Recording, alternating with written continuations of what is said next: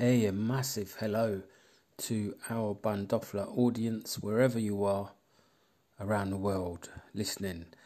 And before you all start shouting at me as to where I've been, sincere apologies for the small gap since our last episode was published. My name is Fevzi Hussain and you are listening to Bandofla. Right then, where do we start? Our regulars will know that the British Prime Minister has been under the microscope somewhat in recent weeks. Despite an awful prime ministerial performance, Boris Johnson somehow has managed to maintain a healthy lead in public polls, which until recently had him well ahead of Sir Keir Starmer. This has now all changed.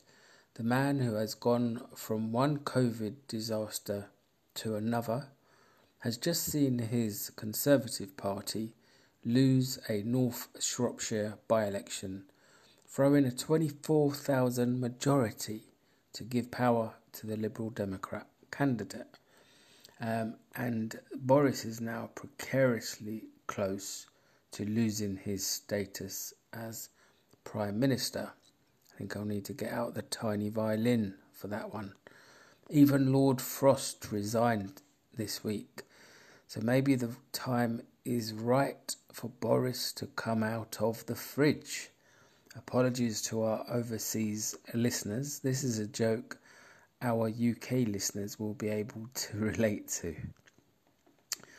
So growing up, for me, it was easy to associate being an MP with being a person of the utmost decency and integrity. It went with the territory. The first member of Parliament that I remember was my local MP in Tottenham, North London, the late Bernie Grant, who was simply a brilliant representative for his constituents and the many different communities that lived here.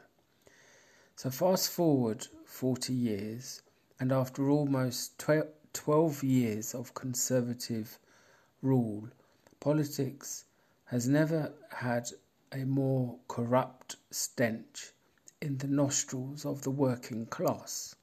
Who would have believed that 150,000 deaths, many linked to poor government decisions, would be so acceptable to parts of society? Who would have thought that lying consistently would not attract any condemnation from our so-called top Home Affairs and political journalists? It wasn't that long ago that in the chambers where the heartbeat of democracy lives, Dawn Butler MP called out Boris Johnson for lying. She backed up her statement with lots of examples, but outrageously she was ordered out of the House of Commons by the Speaker of the House after she refused to retract her statement. Good on you, Dawn, I say. As one of my previous guests on an episode pointed out, it was a real shame that those Labour MPs who were in the chambers and who witnessed this bravery did not have the bottle to all walk out in solidarity and support of Dawn. I think that was really a real shame.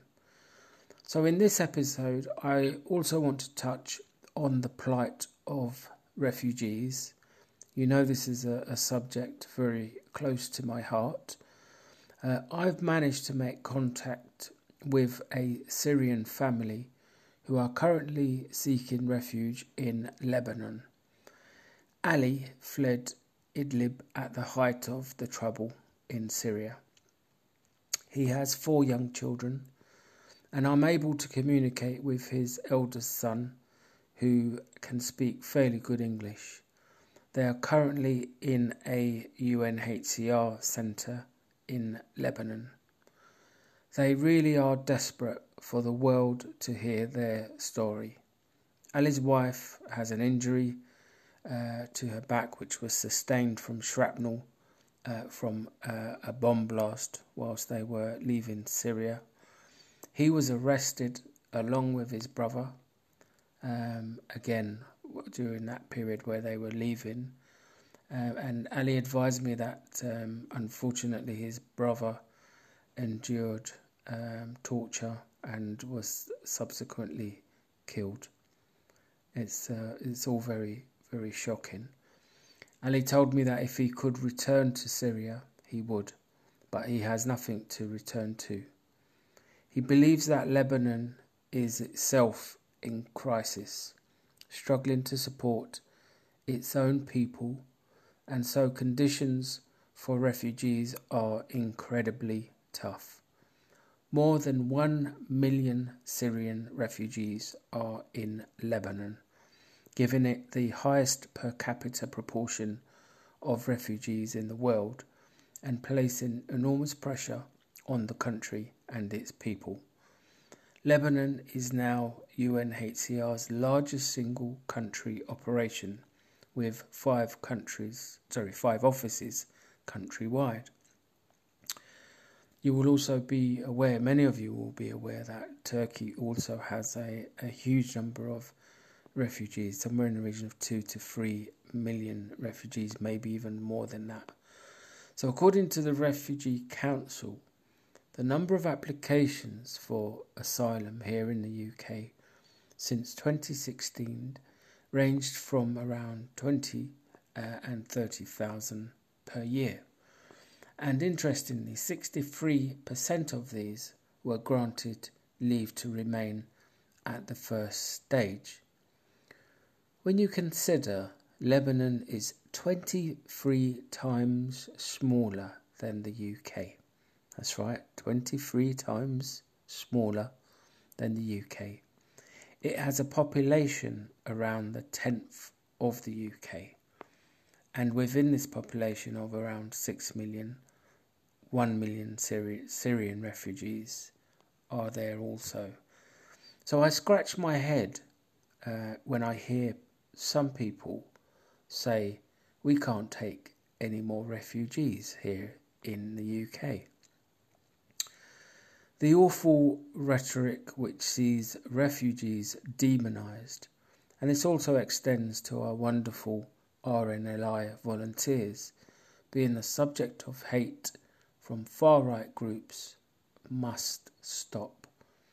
Sadly, the language used by many of our own MPs simply encourages the vile narrative. In comparison to what other countries are doing, the UK's support of refugees is pitiful. What makes it all the more outrageous, in my humble opinion, is the fact that the weapons we sell in multi-billion-pound arms deals, either directly or indirectly, to those countries bombing civilians, is causing the refugee problem.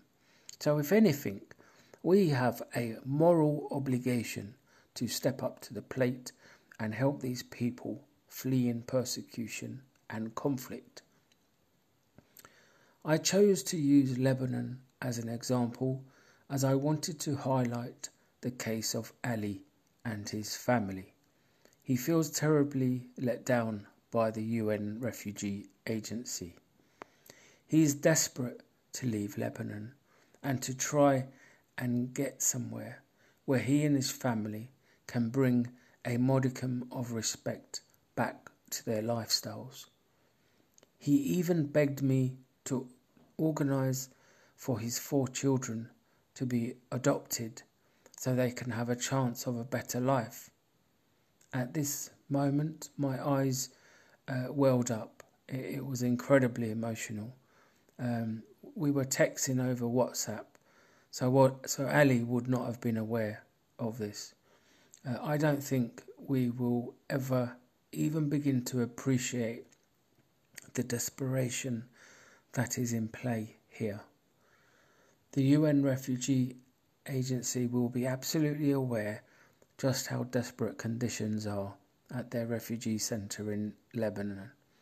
Can I urge all of our listeners who are on Twitter, please tweet at refugees, which is the UNHCR Twitter handle, and urge them to help these refugees regain some dignity in their lives. Please, if you can spare 1 or 2 minutes to do this, it would mean so much to Bandofla, it would mean so much to Ali, it would mean so much to me. Please. So if this podcast could in some way be a gateway for change for these refugees, that would be the most amazing thing that we can collectively do today. So moving away from the refugee theme, I want to come back to Boris and the issue of COVID. There is now something in the region of 150,000 people that have sadly died, like I've already said, in the UK since the beginning of the pandemic.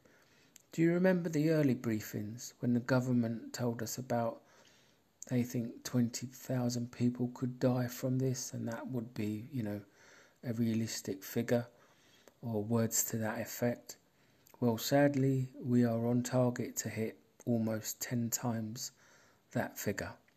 And now with the Omicron variant, we're currently getting something in the region of 90,000 new infections a day. The scandal of the Christmas party in 10 Downing Street from 2020, which has taken a while to hit the media, has caused the most damage to Boris Johnson and the Conservatives. We all know loved ones who have died or who were very poorly. We've had to cancel our Christmas parties with our families and loved ones. But it was the right thing to do. After all, it was the law. And then, only to learn that Conservative MPs and ministers were lashing it up having parties in 10 Downing Street. It simply is not good enough. It is obvious to me that none of these MPs were going to say anything until the story broke and came out, which just shows how contemptuous they are of the British public. I can't really put it more clearly than that. So in other news, socialism has a new voice and leader in Chile. The country has just gone to the polls, and the winner has been confirmed as a chap by the name of Gabriel Boric.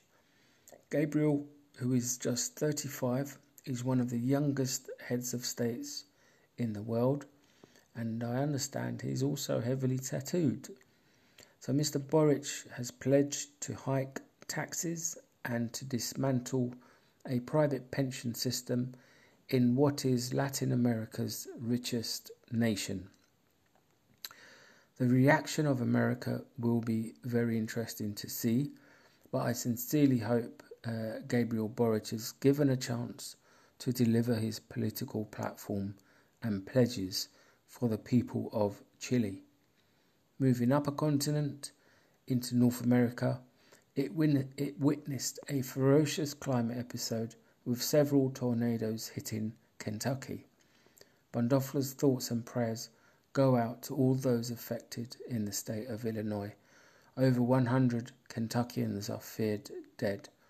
Global warming is causing more and more climate devastation, and these tragedies will only become even more frequent if collectively the world does not wake up and take decisive action to slow down global warming and reverse this impact. Okay, Bandoflians, I'm going to sign off and leave it here for now. So this is a shortish episode. Still covered a fair bit for you. I'm going to leave you with this thought. Our listeners will know what Bandofla stands for. We don't do hatred and bigotry of any kind. We are an anti-racist and socialist platform. We stand for the oppressed, and often in the face of intimidation, we stand firm to our principles. When Bandofla recently interviewed Mozambique in our last episode, we found ourselves being trolled. Mozam is an incredible character, a former Guantanamo Bay detainee held without trial or charge for almost 3 years in solitary confinement. He had a terrible time in Guantanamo. He has addressed students at the Oxford Union, so it was an honour for Bandofla to share a platform with him.